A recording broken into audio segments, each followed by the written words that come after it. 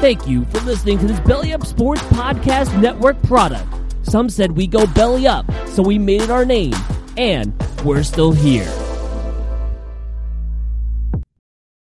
It's only a kick, a jump, a block. It's only a serve. It's only a tackle, a run. It's only for the fans. After all, it's only pressure. You got this. Adidas. With threats to our nation waiting around every corner, adaptability is more important than ever. When conditions change without notice, quick strategic thinking is crucial. And with obstacles consistently impending, determination is essential in overcoming them. It's this willingness, decisiveness, and resilience that sets Marines apart. With our fighting spirit, we don't just fight battles, we win them. Marines are the constant our nation counts on to fight the unknown. And through adaptable problem solving, we do just that. Learn more at marines.com. You're listening to Theater in College Hoops. I'm Subi. Alongside me is the Shark. We're brought to you by Dash Radio's Nothing But Net channel and the Barn Burner Podcast Network. Go subscribe on whichever device you use. Your random college hooper of the week is Adam Haluska. Keep that name in mind, all right? It's a little Easter egg for you. I do these occasionally. I'll bury a little bone only to come back and dig up that bone like a little doggy. Adam Haluska, your random college hooper of the week. Check out the website at thebarnburner.com. That's the-barnburner.com. And make sure to follow us on Twitter at CBB Theater. You should also follow me at Subi232 to find out where the Theat is. And make sure to follow the Shark at _Shark_BB. Let's open the curtains.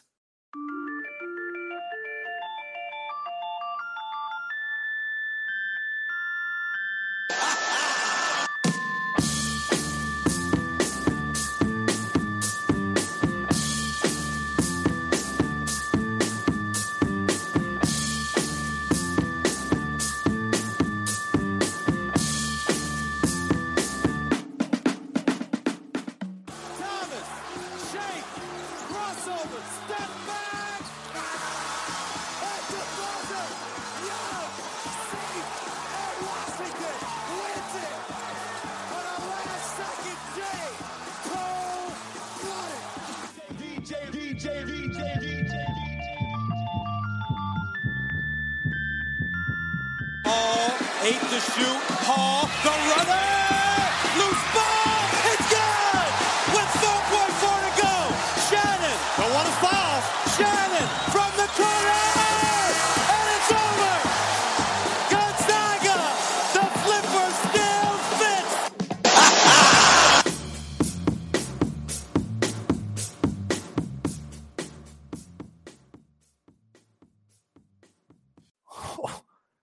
Whoa! I'm looking both ways. We got the Shark in the building. To what do we owe this surprise?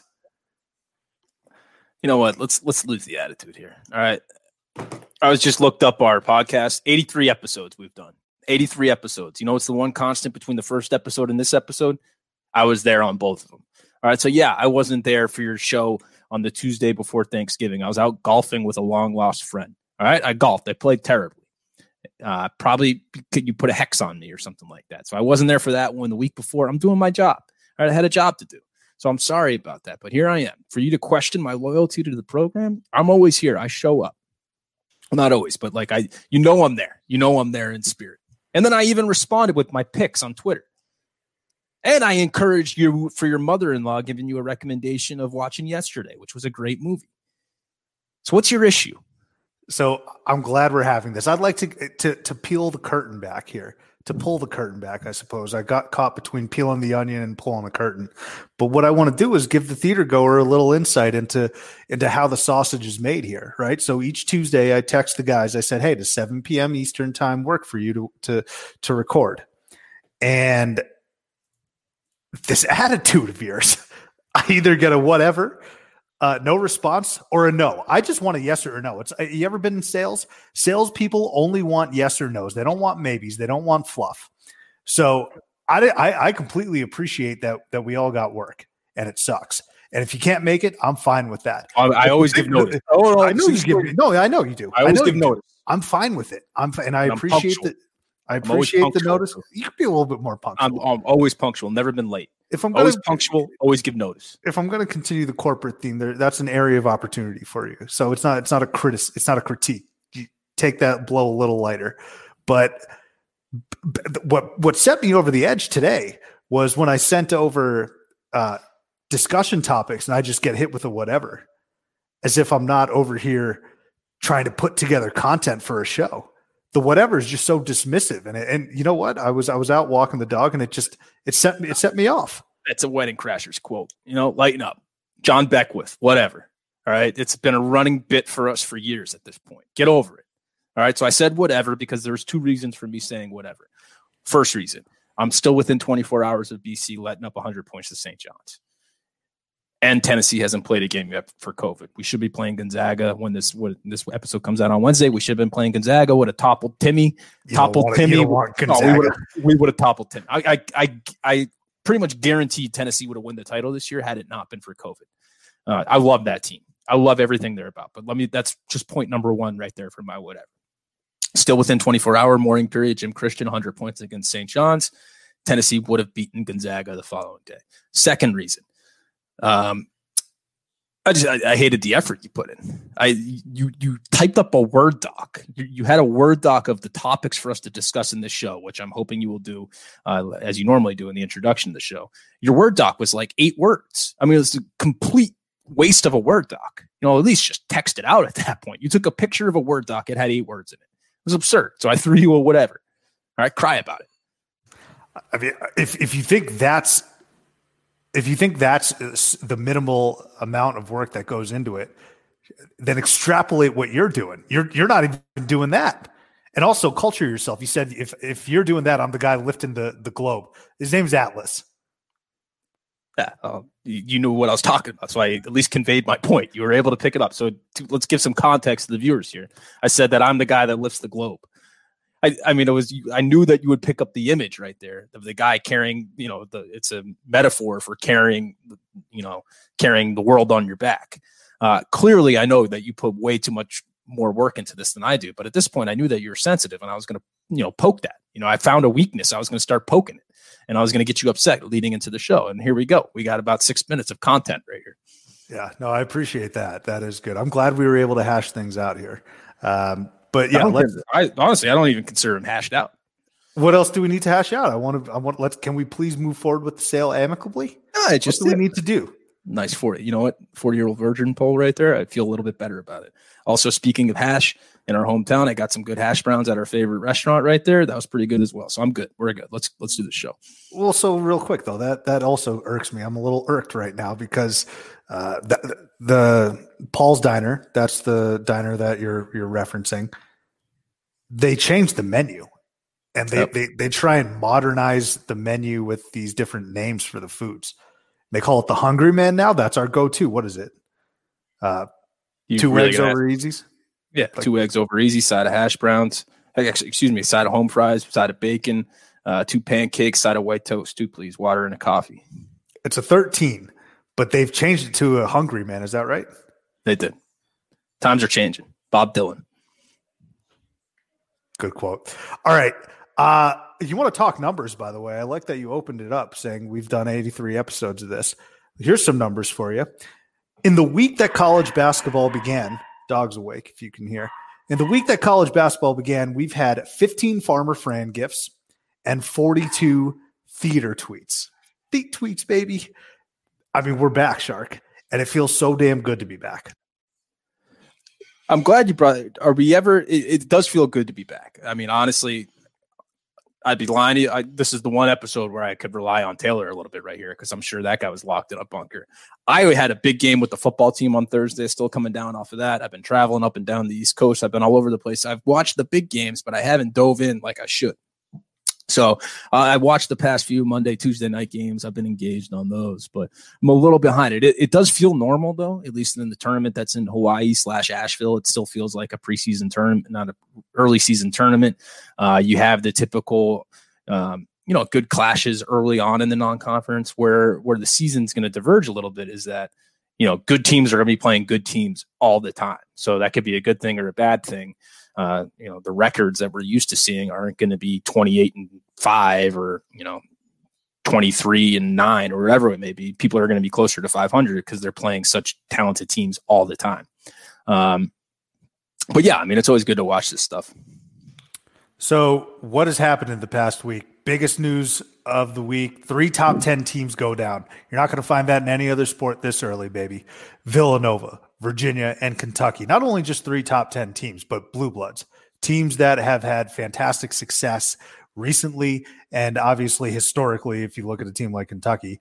But 3 blue bloods, 3 top 10 teams losing. Nova lost to Virginia Tech. Kentucky lost to Richmond, who is everyone is on Richmond. They said they should have been a top 25 team. They proved it. And then Virginia lost to San Francisco. Is there a team out of these 3, Shark, that you'd be even the least bit concerned about, or is it far too early?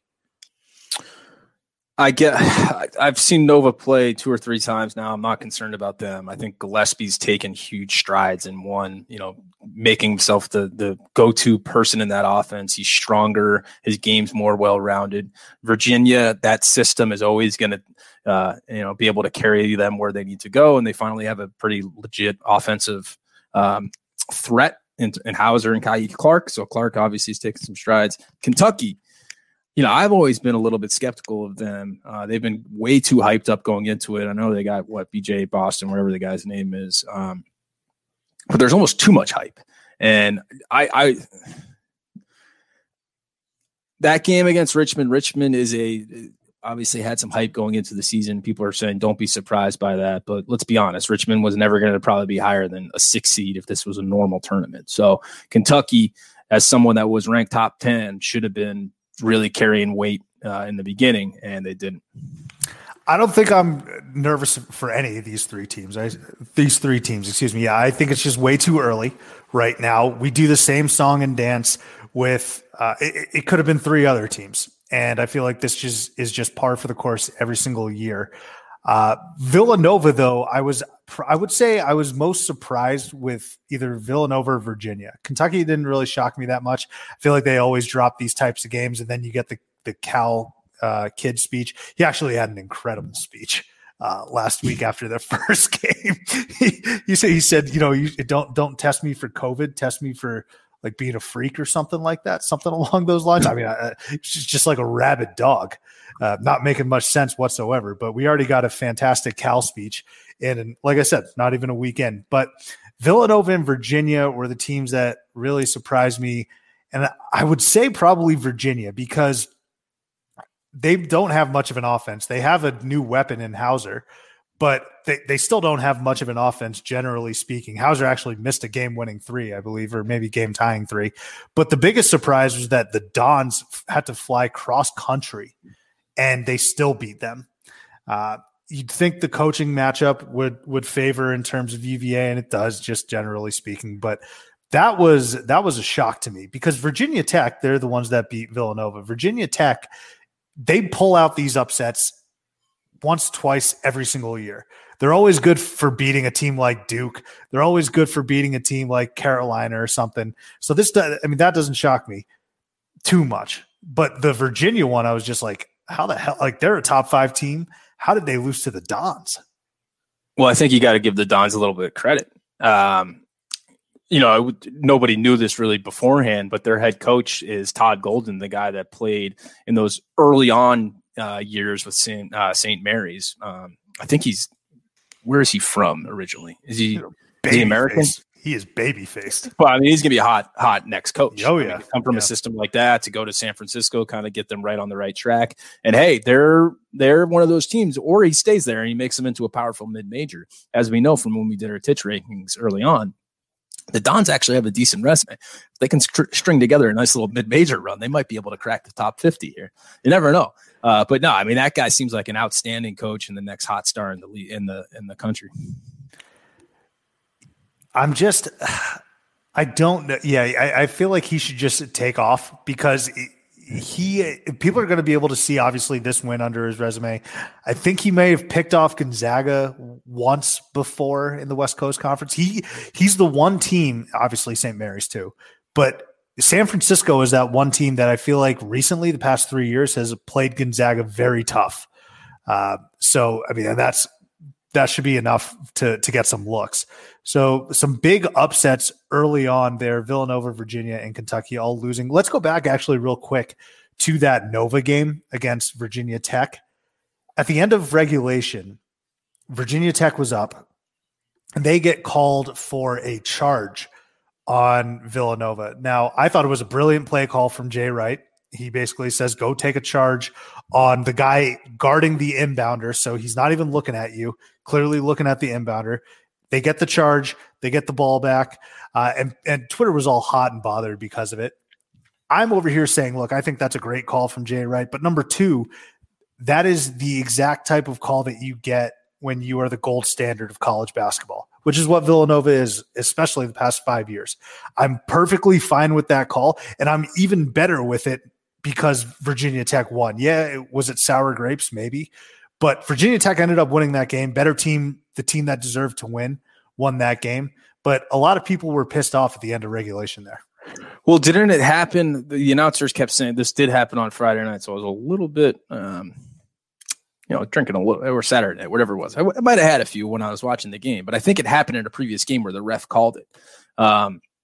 And it was a great play. And there's people that were freaking out because it seemed like the refs went and reviewed it because Jay Wright was yelling about it and then changed their call.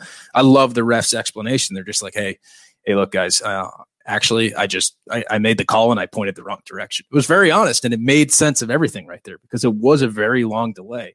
But you got to give credit to Virginia Tech actually give credit to Nova. They knocked down the free throws and then they go to overtime. Virginia Tech just kind of pounded them in the overtime. So that was an impressive win. Mike Young, the Tech coach, seems to be a giant killer sometimes. And Virginia Tech wasn't supposed to be that great this year, but they at least have some talent in Oluma to be able to carry them and maybe sneak out a few wins in the ACC. And like I kind of said in the beginning of this show, every one of these wins is going to be crucial when it comes to the end of the year because you're going to have so many teams that are closer to 500 because the schedules are just more difficult. You can't go beat up on cupcakes in the non-conference like all of these Power 5 schools do. So for you to be able to sneak out wins against similarly situated teams in other conferences, not calling Virginia Tech and Villanova on the same level, but every win matters. So that's a big one for Tech. Well, Vatek also has Cartier Diarra, another name that I think you had trouble pronouncing a couple episodes ago. If we rewind a couple minutes ago, you got Kihei Clark wrong too, but I'm just trying to keep you sharp here. Week one. What are we keeping a log over there? Cartier Diarra. So you want to criticize me for saying his name wrong, but I can tell you exactly what he did in the last game that he played in the tournament. Top left bracket, knocked out Kentucky went to the Elite Eight and then lost to Loyola Chicago. Next question. I just want to fact check you on the location of the bracket. I mean, yeah, you're right. Yeah. No, it's right. It's top left? It's top left. I guarantee you. Yeah. Well, top. In fact, it's top left. The top part of the top. Of the top left. Yeah. You want anything else? Yeah. No, I mean, I might go back and fact check this like I'm Tony Reality or something. But yes, 3 top 10 teams going down. Other news and notes from this past week. Lunch Pail Luka. What a beast. We knew he was going to be incredible coming into this year. He was fantastic, amazing, whatever adjective you want to use last year. He's probably going to win Player of the Year this year. But, I mean, his first half, I forget who he played, but in the first half, he scored 36 points on 12 of 12 shooting. Perfect from the field. I think he went 10 of 12 from the line. And he finished with 41, which is the most scored in Carver Hawkeye Arena by a Hawkeye. Beating the 36 from Adam Haluska. I told you to put that bone away. I told you that was an Easter egg, and we came back to it. I got a little nugget on Adam Haluska here in a little bit, but Lunch Pail Luka, man, off to a scorching start for the Hawkeyes. Yeah, I said this, I think early on prior to my 3-week break that I just took, but Iowa, for whatever reason, was getting disrespected by a lot of the trendy hipster college basketball fans.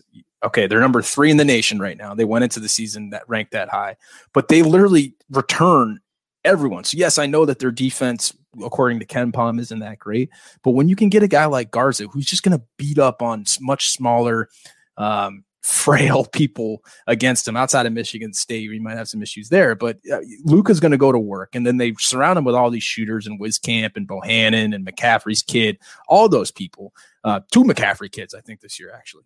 I think they got two McCaffreys. But anyways, I mean, there's a bunch of gunners on Iowa. So they could play for a national title at this point. When you return people like that and you got people that are tested, I always go back to Luka when they played Tennessee in, I think it was 2018, when Tennessee was a 2 seed, Iowa was a 10 seed, top right bracket, bottom portion of the top right bracket. I mean, they couldn't stop Garza. I mean, they could throw Grant Williams at him. No one can stop him back then when he's a true freshman. So he's just a monster now. I'm trying to wonder, and this is just where my weird brain goes. I'm trying to wonder the last time the NBA and college basketball had players that shared the same name that were arguably the most exciting to watch in both sports, or filled the stat sheet like they both do. Luka Doncic, he puts up these numbers.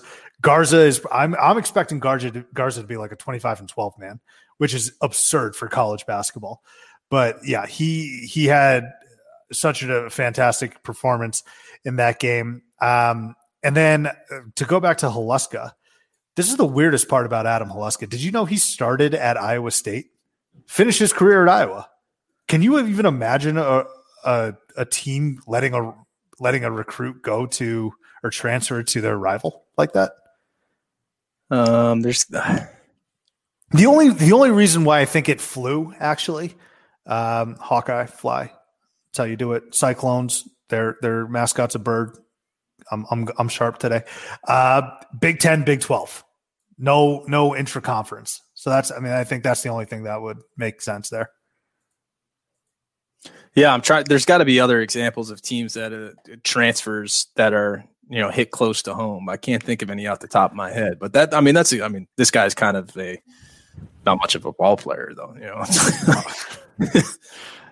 think that's a relevant point. Yeah, he's not Garza. That's for sure. I've dropped 36 though, 38, whatever the previous Hawkeye record was, but Garza took that down. But to your point on the name Luka, I mean, it's good that Luka's doing well. The only other Luka I can think of was Luca Brasi from The Godfather, and he was not good at his job. He sleeps with the fishes. So there's a resurgence and a renaissance for the name Luka. I like that. That's a good way of putting it.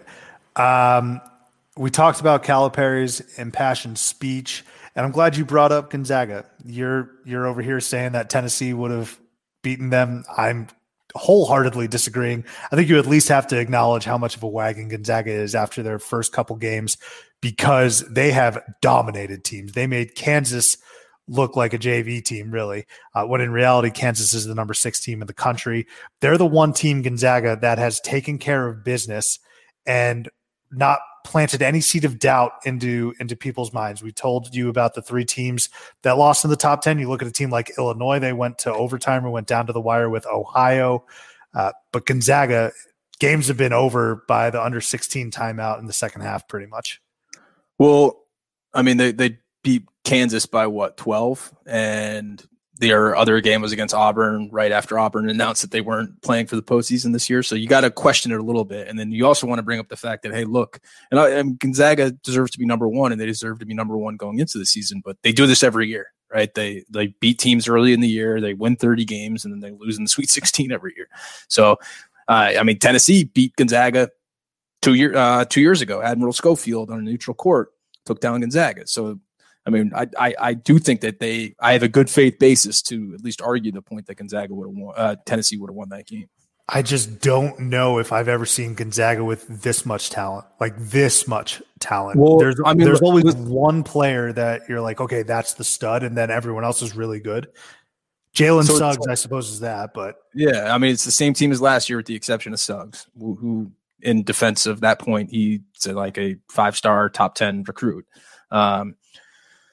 But outside of that, you got Timmy, and you got the Yai guy, who's a great role player for Gonzaga teams to have. But they also got Nemhart too. He's eligible from Florida. Once Nemhart became eligible, I was like, okay, I never really loved him too much, to be honest with you. So we'll let that play itself out. He was disappointing for Florida when they had high expectations last year with Kerry Blackshear. So I'll leave it at that. Yeah, that whole team was very disappointing. I remember Mike White could be on the approaching the hot seat. I still stand by. I think one of the better. When you think of all those Gonzaga teams, it's funny to me that the one that actually went to the finals, that was the Nigel Williams-Goss team, right? They went all the way there, which I didn't think that was one of their best teams. When they had Pangos overlapped with Olynyk, right? He might have, but those two teams, the Pangos, I think when he was a senior or junior, I'm pretty sure Arizona ended his career in an embarrassing fashion. Who was the huge guy again? The fat dude. I'm forgetting his name. Karnowski, baby. Oh, yeah. Privik Karnowski. He was on that title team, though. Title appearing team, I should say. That's some beef right there. Karnowski would have been able to, man up Luka Garza for a little bit right there. We always go back to the Along Came Pollywell, and I'm not ashamed to do it, but I just want to preface it before I make this next refi, which is the scene where Adam Sandler and Lyle show up to play 2-on-2. And I'm already cracking in my voice, but germaphobe Ruben Pfeffer has to D up this guy he takes his shirt off. He's just sweating like an absolute pig. He's hairy. He's disgusting. That's how I picture having to play post defense against Karnowski. He's just sweating through 2 layers of shirts. He's got this mountain of a beard, and you're just trying to defend it. A poor West Coast Conference big man. What are you going to do against Karnowski, who just does a quick drop step, and his beard probably just drips all this sweat onto your head? Well, let me jump into this rabbit hole with you, and I'll tell you what you do with Karnowski right there. You throw in our boy, Tim Stainbrook, to match up with that, and you just go beef with beef right on each other. Were we ever blessed with that matchup? That would have been phenomenal to have. I don't think we were ever lucky enough to have that, but not only 2 beefy guys, not only 2 guys that look pretty similar, but same outfits really, or same uniform wear, I should say. Those guys did not want to let their arms show. T-shirts, undershirts all the time. As we're workshopping this, and obviously I asked a question of our guest here, Jimmy McGuinness, McGillicuddy, about where he would go with respect to stocking up similar individuals. I think we could do the same question, but with huge, chubby, fat white guys. Are there any big guys right there? So you got Karnowski, you got Stainbrook. I smell a poll question, by the way. Yeah, well, that's what I'm getting at. I told you, get into the polls, the poll market. So get polls going. People love polls. They love clicking anonymous votes, and you never know who did it. Poll. This could be what we're doing right now. I want to try and think of some more, but we might have to change the question. No, there was a guy on North Dakota State, I recall, a couple years, or maybe it was just North Dakota. You know who I'd throw into this right here? I'd throw in your boys, actually, as I talk it out, because I think the theme in this one is beef. I'd throw a Bular in there. I'd throw a Bular into this question. Why not? Well, it's got to be Sim, because I think his younger brother, who was there, that's how irrelevant he was compared to Sim. I just don't know his name. But yeah, I'll think of some beefy forwards who you want to pony up to the bar with. See, look at that. Did I need a Word document to do that, where I typed out 8 words to send to you? You just let it out. All right. This is a what's the right word? A think tank. I'm saying. Yeah, no, I like it. I like the think tank brainstorming session. This is all good. All I'm saying is I could do without the attitude moving forward. That's all. Whatever. That's my point. Yeah. Let's go ahead and get to our interview with Jimmy McGuinness. All right, we want to remind you again that we are brought to you by Dash Radio's Nothing But Net channel and the Barn Burner Podcast Network, but we finally are able to welcome to the program one Jimmy McGuinness. Jimmy, a day one listener, loyal listener, interacts with almost everything we do on Twitter, which is fantastic. It makes me feel great. I get a lot of likes out of you, a couple retweets if it's an especially good tweet. Jimmy, welcome to the program. No, thanks for having me, guys. It's a long time coming. It has been. So I think the first thing people got to know about you is that you are a Duke fan. But we've had this discussion, right? So I'm sure you've been asked this a million times. How did you become a Duke fan? Because you have got to understand you are probably in that section of people that people hate. Oh yeah, that's been pretty clear for a while now. So I didn't really start watching basketball until I was maybe like 10, a little after maybe like 11 or 12. So I got in pretty late. And at the time when I really started watching was the prime JJ Redick era. So I'd see him on TV and I was like, this guy is amazing and everyone hates him. And that makes me like him so much more. And I just kind of he lit it up and he was insane. I was like, I cannot stop watching this guy. And basically I just kind of ran with it and the level of interest grew and I just kept watching the team and I have been ever since. So JJ Redick was a very polarizing character. That's true. I like to think that I'm a Manchester United fan, and because I grew up watching David Beckham, everyone has that one player. Yours is JJ Redick. Yeah. So that makes sense. Do you read any of his poetry, or have you read his poetry? I have not read his poetry. I used to listen to his podcasts that he used to do until they started going into like weird categories like Goldman Sachs interviews. And I was like, I'd rather just listen to you talk to like teammates in the NBA. Like I want to hear basketball. So, but no poetry. Nope. I mean, I see this guy McGuinness liking tweets all the time. I don't even know who he is. Your introduction was terrible. I mean, how does he know you? Is there a connection right there, or is he just kind of a fanboy of Titch? So that would have been a good question for you to ask. Yeah. So I am cousins with Chris, who went to college with Subi, and back in the day, you don't have to name names. Okay, you know a guy that knows Soup. That would have been good enough. Exactly. For me. Yeah, and he told me about one of his friends, a huge college hoops junkie, which was good enough for me at the time. And so I checked out the podcast, I checked out the Twitter, and I was like, these guys love college basketball as much, if not more, than I do. So it's a win in my book, and I've just been following ever since. So obviously you hate North Carolina. Yep. How happy were you after that initial stretch from UNLV last night? It was very fun to watch. I mean, it was only a matter of time until it ended up turning around, but that first 13-0 stretch was orgasmic. Well, forget the 13-0 stretch. Let's talk about last year, actually. How much did you enjoy last year's absolute demise of Carolina, especially that loss in the Dean Dome that Trey Jones handed them? I mean, anytime you get a powered, like, elite team like North Carolina, I will give them credit. They are in that power elite tier. But anytime you get them with a losing gracious record, of you. Yeah. That's real kind.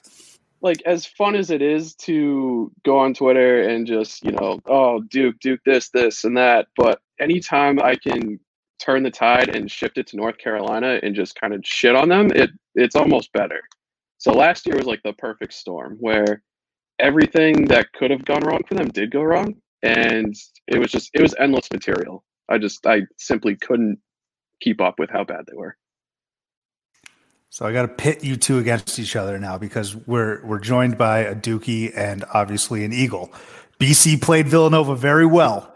The Shark was temporarily on the Jimmy C bandwagon. He might come back. Is there and this is for you as well, Shark? BC Duke. Any chance that the Eagles can take down Duke this year? If you had asked me 2 nights ago, I would have said yes, but I'm within a 24-hour mourning period. So the answer as of right now is no, because we just lit up 100 points to St. John. So my answer is going to be no. But again, that's going to probably change within the next few hours. But isn't McGuinness a UMass guy too? Is there loyalties there? Because honestly, I prefer to punch down to UMass if possible, rather than, try to enter the ring with the Dukies.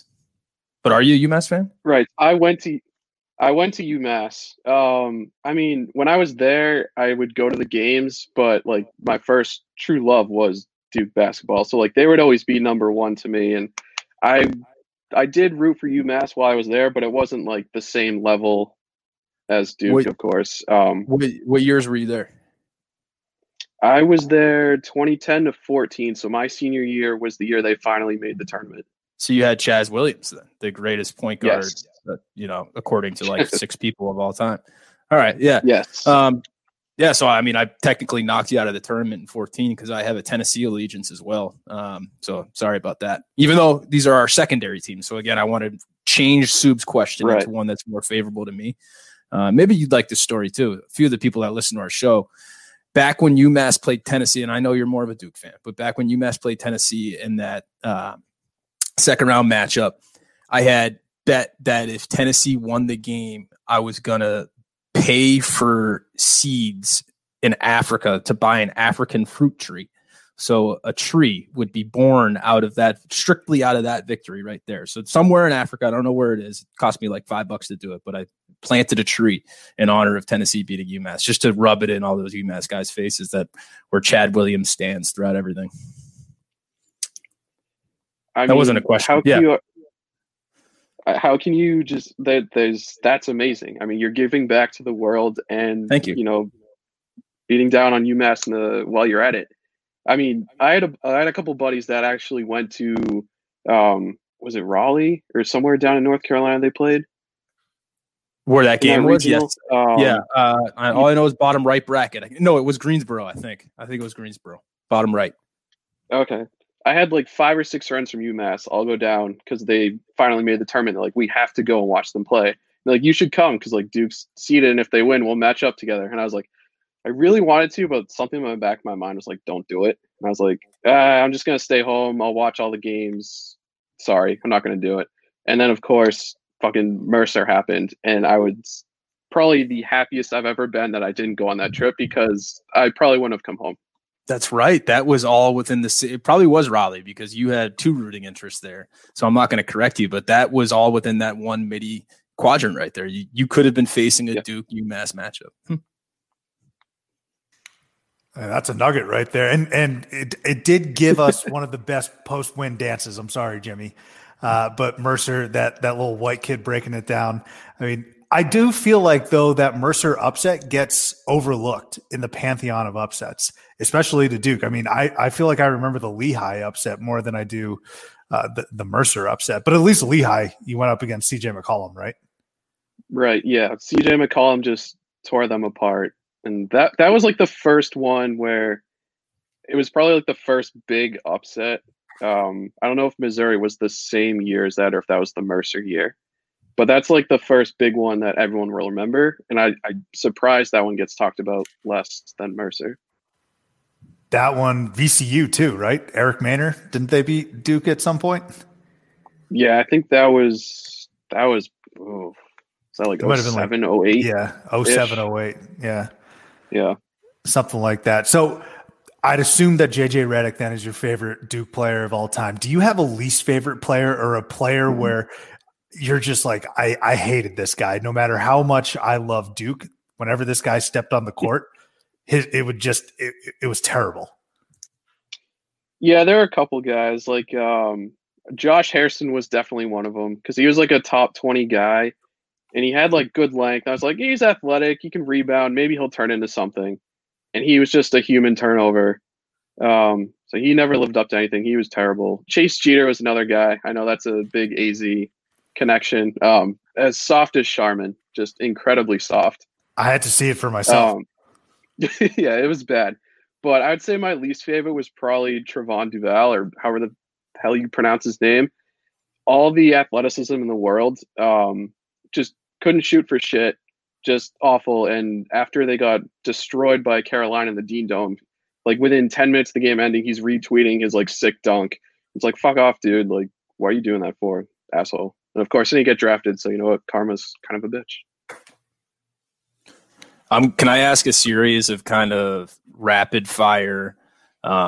Give me your preference. I know that you've dated yourself to just be in the JJ Redick era, but this might go back a little bit further than that. And I'm going to give you 2 players. I want you to pick which one you would prefer that were Duke. Okay. All right. So Shane Battier or Kyle Singler? I got to go Battier. Jahlil Okafor or Carlos Boozer?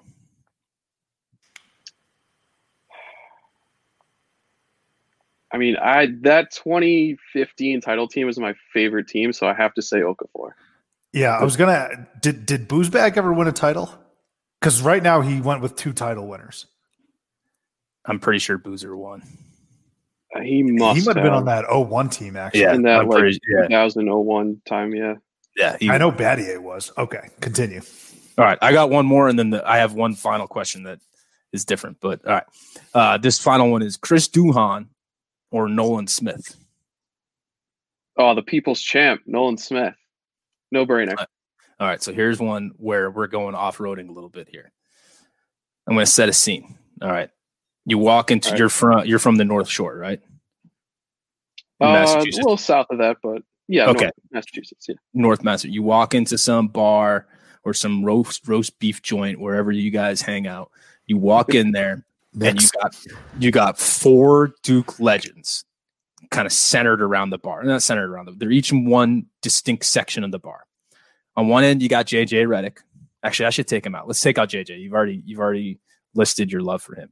You got Grayson Allen, you got John Shire, and you got Greg Paulus. Each of them are with their boys. You feel like you can go fit in with one of those groups right there, but you can only make one decision on where you're going to put your efforts and where you want to go get a drink with one of them. Who are you going to? Damn, that's a good one. It's definitely not Paulus. I'll tell you that. I feel like Shire would be the best to fit in with and is probably the most normal. But my crazy egotistical self, I have to go to Grayson Allen. It's not even. I have to go to see and talk to him. That was unexpected. And yes, Sub, I know I picked all white guys right there. I was trying to keep it within this theme. JJ was going to be in there as well, but my question was ruined by the love affair displayed in the beginning. But I probably would have went John Shire personally, but actually no, I would have went Greg Paulus, coach, quarterback, ball player. I mean, that guy's everything. Why Grayson Allen? He's probably a great guy to. Paulus is probably a great guy just to go over and just punch in the face. Honestly. That might be reason enough. They all are. 3 of them. Yeah, that's the whole point. They all are. No, that's fair. That's very fair. I mean, Grayson Allen was definitely going to be the one most annoying, from my opinion. But hey, I'm going Grayson because you ever see that Chappelle Show sketch, Dude's Night Out? That's what I feel like Grayson Allen would get you into. I mean, he's already thrown temper tantrums on the bench sober. Can only imagine what a drunk, boozed up national champion Grayson Allen is doing out on the town. Greg Paulus is definitely the least, though. He was a dad, I feel like, in college. Responsible. You're going to be in for a good, mature, healthy night. So, Jimmy, I want to ask you last couple questions here as well. Sure. At the inception of this show, the Shark had some very, very strong takes about Zion Williamson. When we launched the program, Zion was a stud freshman coming. I mean, everyone knows how much fanfare was around Zion. And he said he was basically J.J. Watt lumbering up and down the court. We're now 2 years after that. Is there anything you'd like to say in retrospect to the Shark?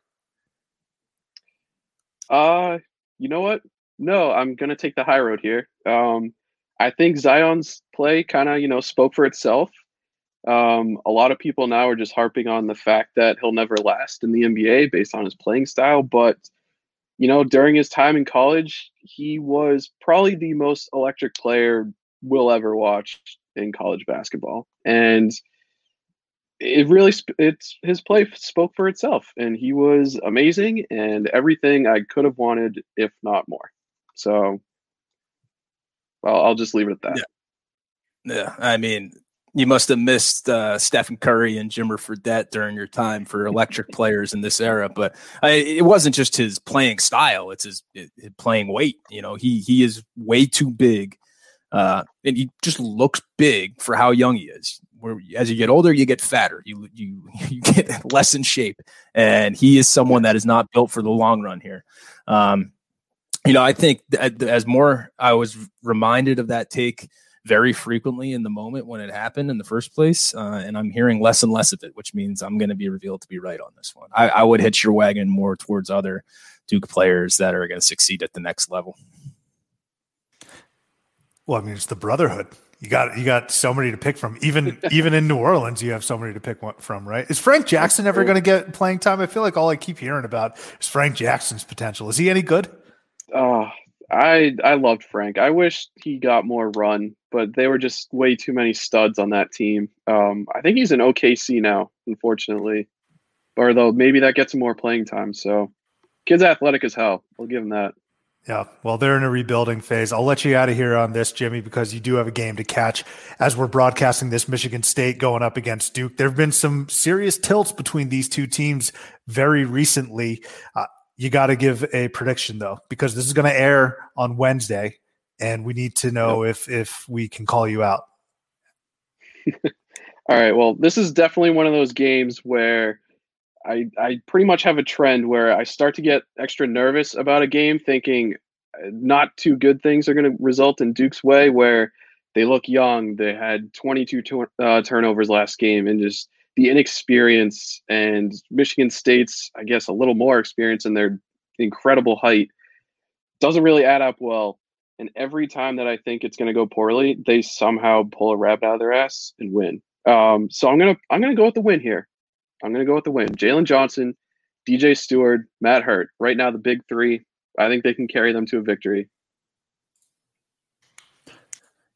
I think Michigan State's favored, right, by like 3.5 or so, or was it the other way around? I looked at it briefly this morning. Duke's favored right now. Oh my gosh, I would pound Michigan State right there. I mean, didn't Stewart take like 24 shots in the first game? He just lighten it up from all over. I mean, he's made it a lot. Yeah. So we'll see how that works. It reminds me a little bit of Tyrese Maxey's start last year, but we'll see how it goes. Outside of him, it seems like Hurt's a sharpshooter, and you guys have another classic Duke team coming into the season. So we'll see.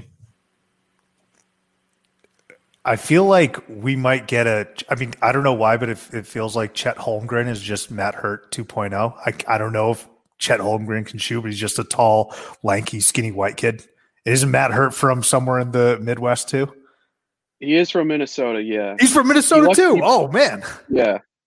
He put on like 30 pounds this offseason, though, so he's like a big boy now. He can throw it around a little in there, but it's a whole different test between Coppin State and Michigan State. Michigan State has so many big bodies, so I'm very curious to see how he does tonight. Well, just looking at, I know this is, Hurt, a face only a mother could love right there. I mean, it's a tough face. It's a do my would you rathers again right here. Matt Hurt or Ryan Kelly in terms of guys you want. I'm shivering over here just saying it. Can we just throw also Lorenzo Monterreal, even though he didn't go to Duke? I'm just talking all-time ugly faces. There's the ugliest guys in who.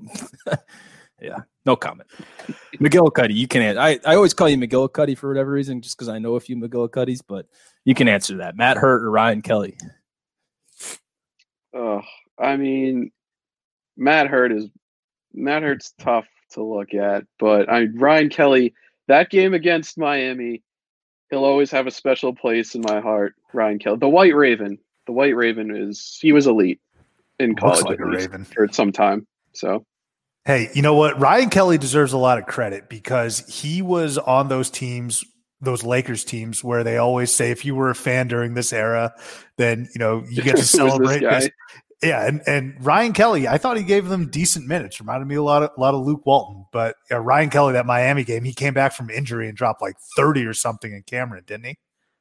It was magical. Yes, those like Shane Larkin Miami teams. Larkin's a good ball. The more we talk this out, the more, Duke was created pretty much from Christian Laettner, a tall stretch four, pretty boy, white guy.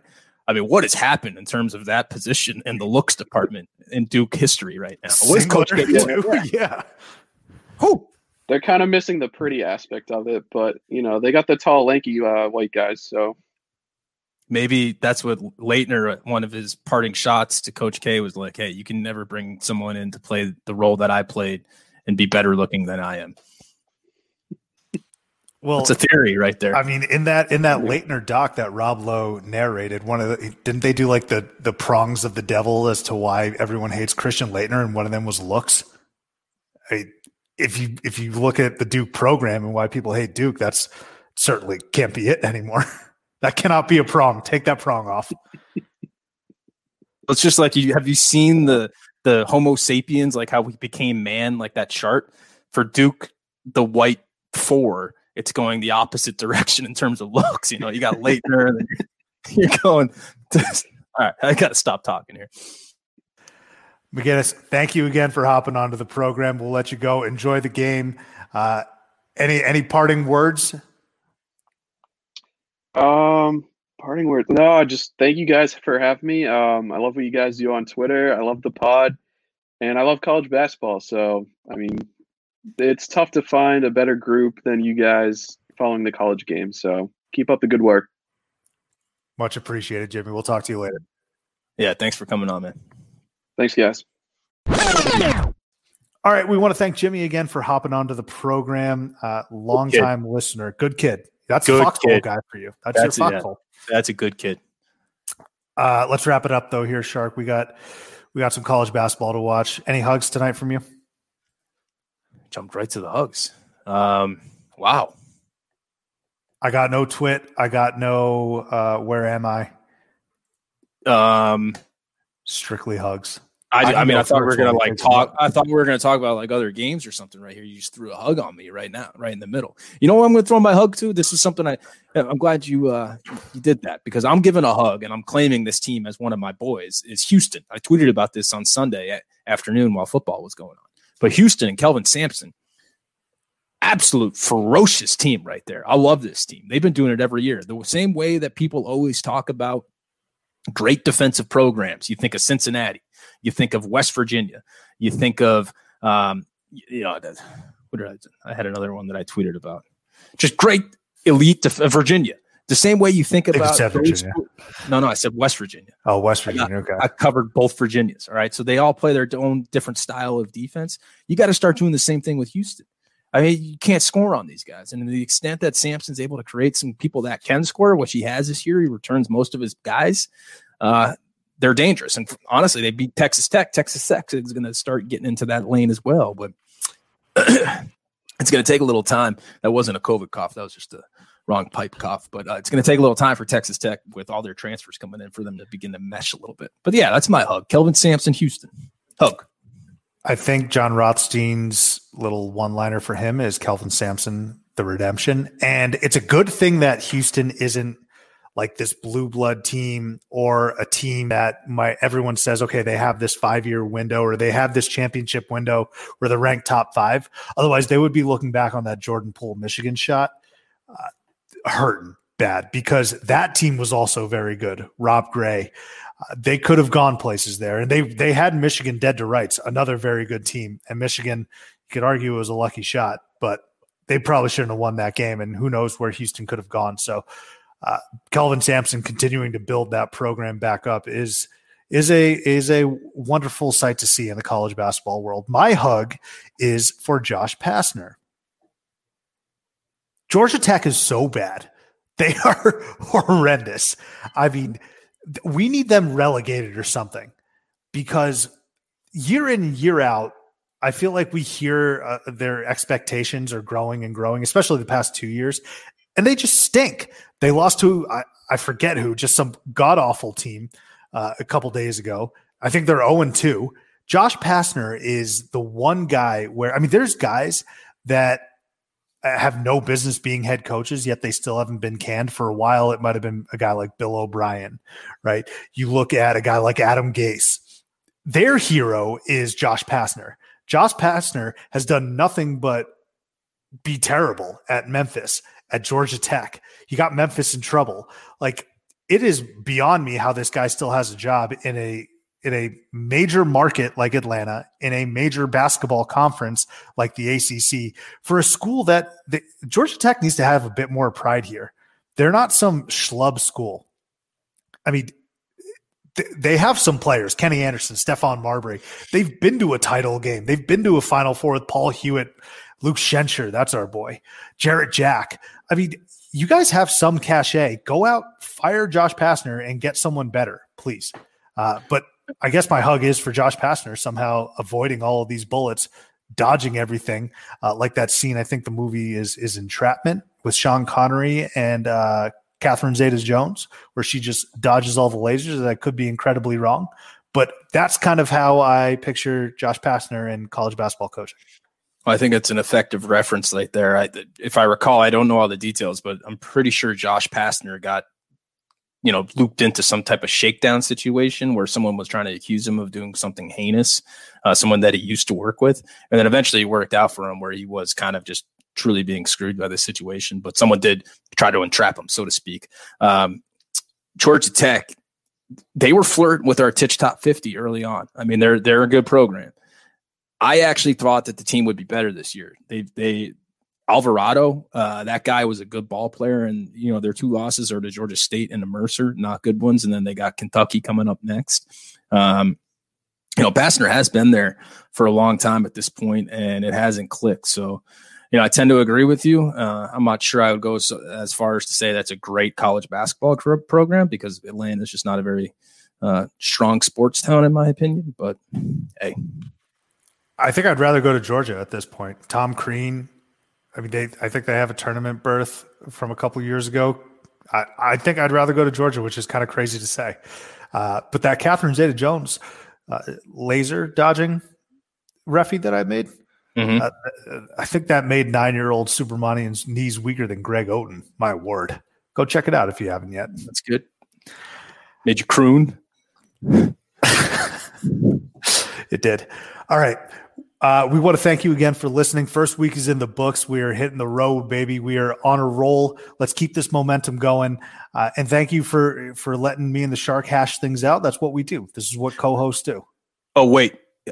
I didn't have an opportunity to bring this up early in the show, but I thought of it in watching one of my other teams this year, Creighton. Love Creighton.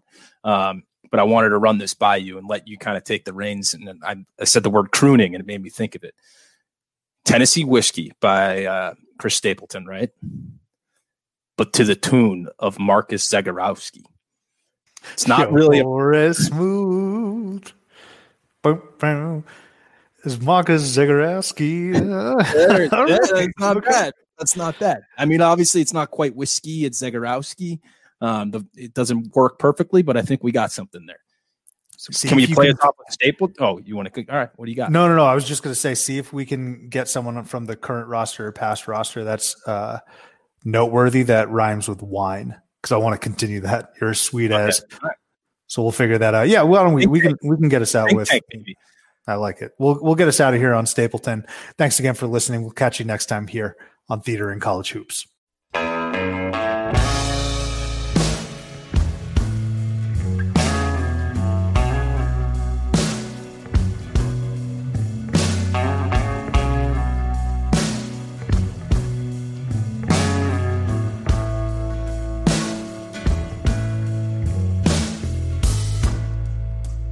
Used to spend my nights out in the ballroom.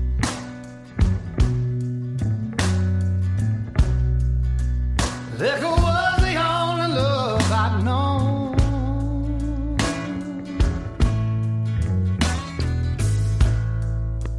But you rescued me from reaching for the bottom and brought me back. Far gone. You're as smooth as Tennessee whiskey. You're as sweet as strawberry wine. You're as warm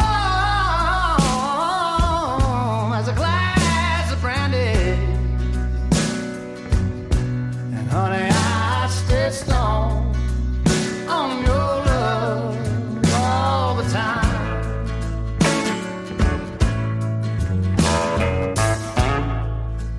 I've looked for love in all the same old places.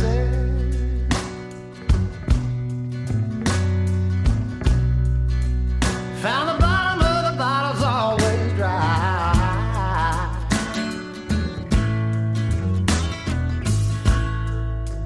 But when you poured out your heart, I didn't waste it. 'Cause there's nothing like your love to get me high.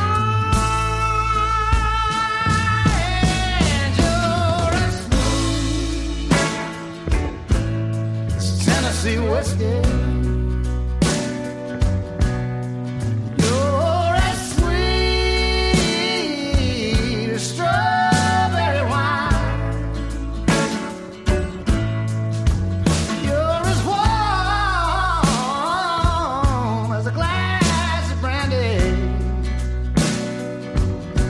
And honey, I stay stoned on your love all the time.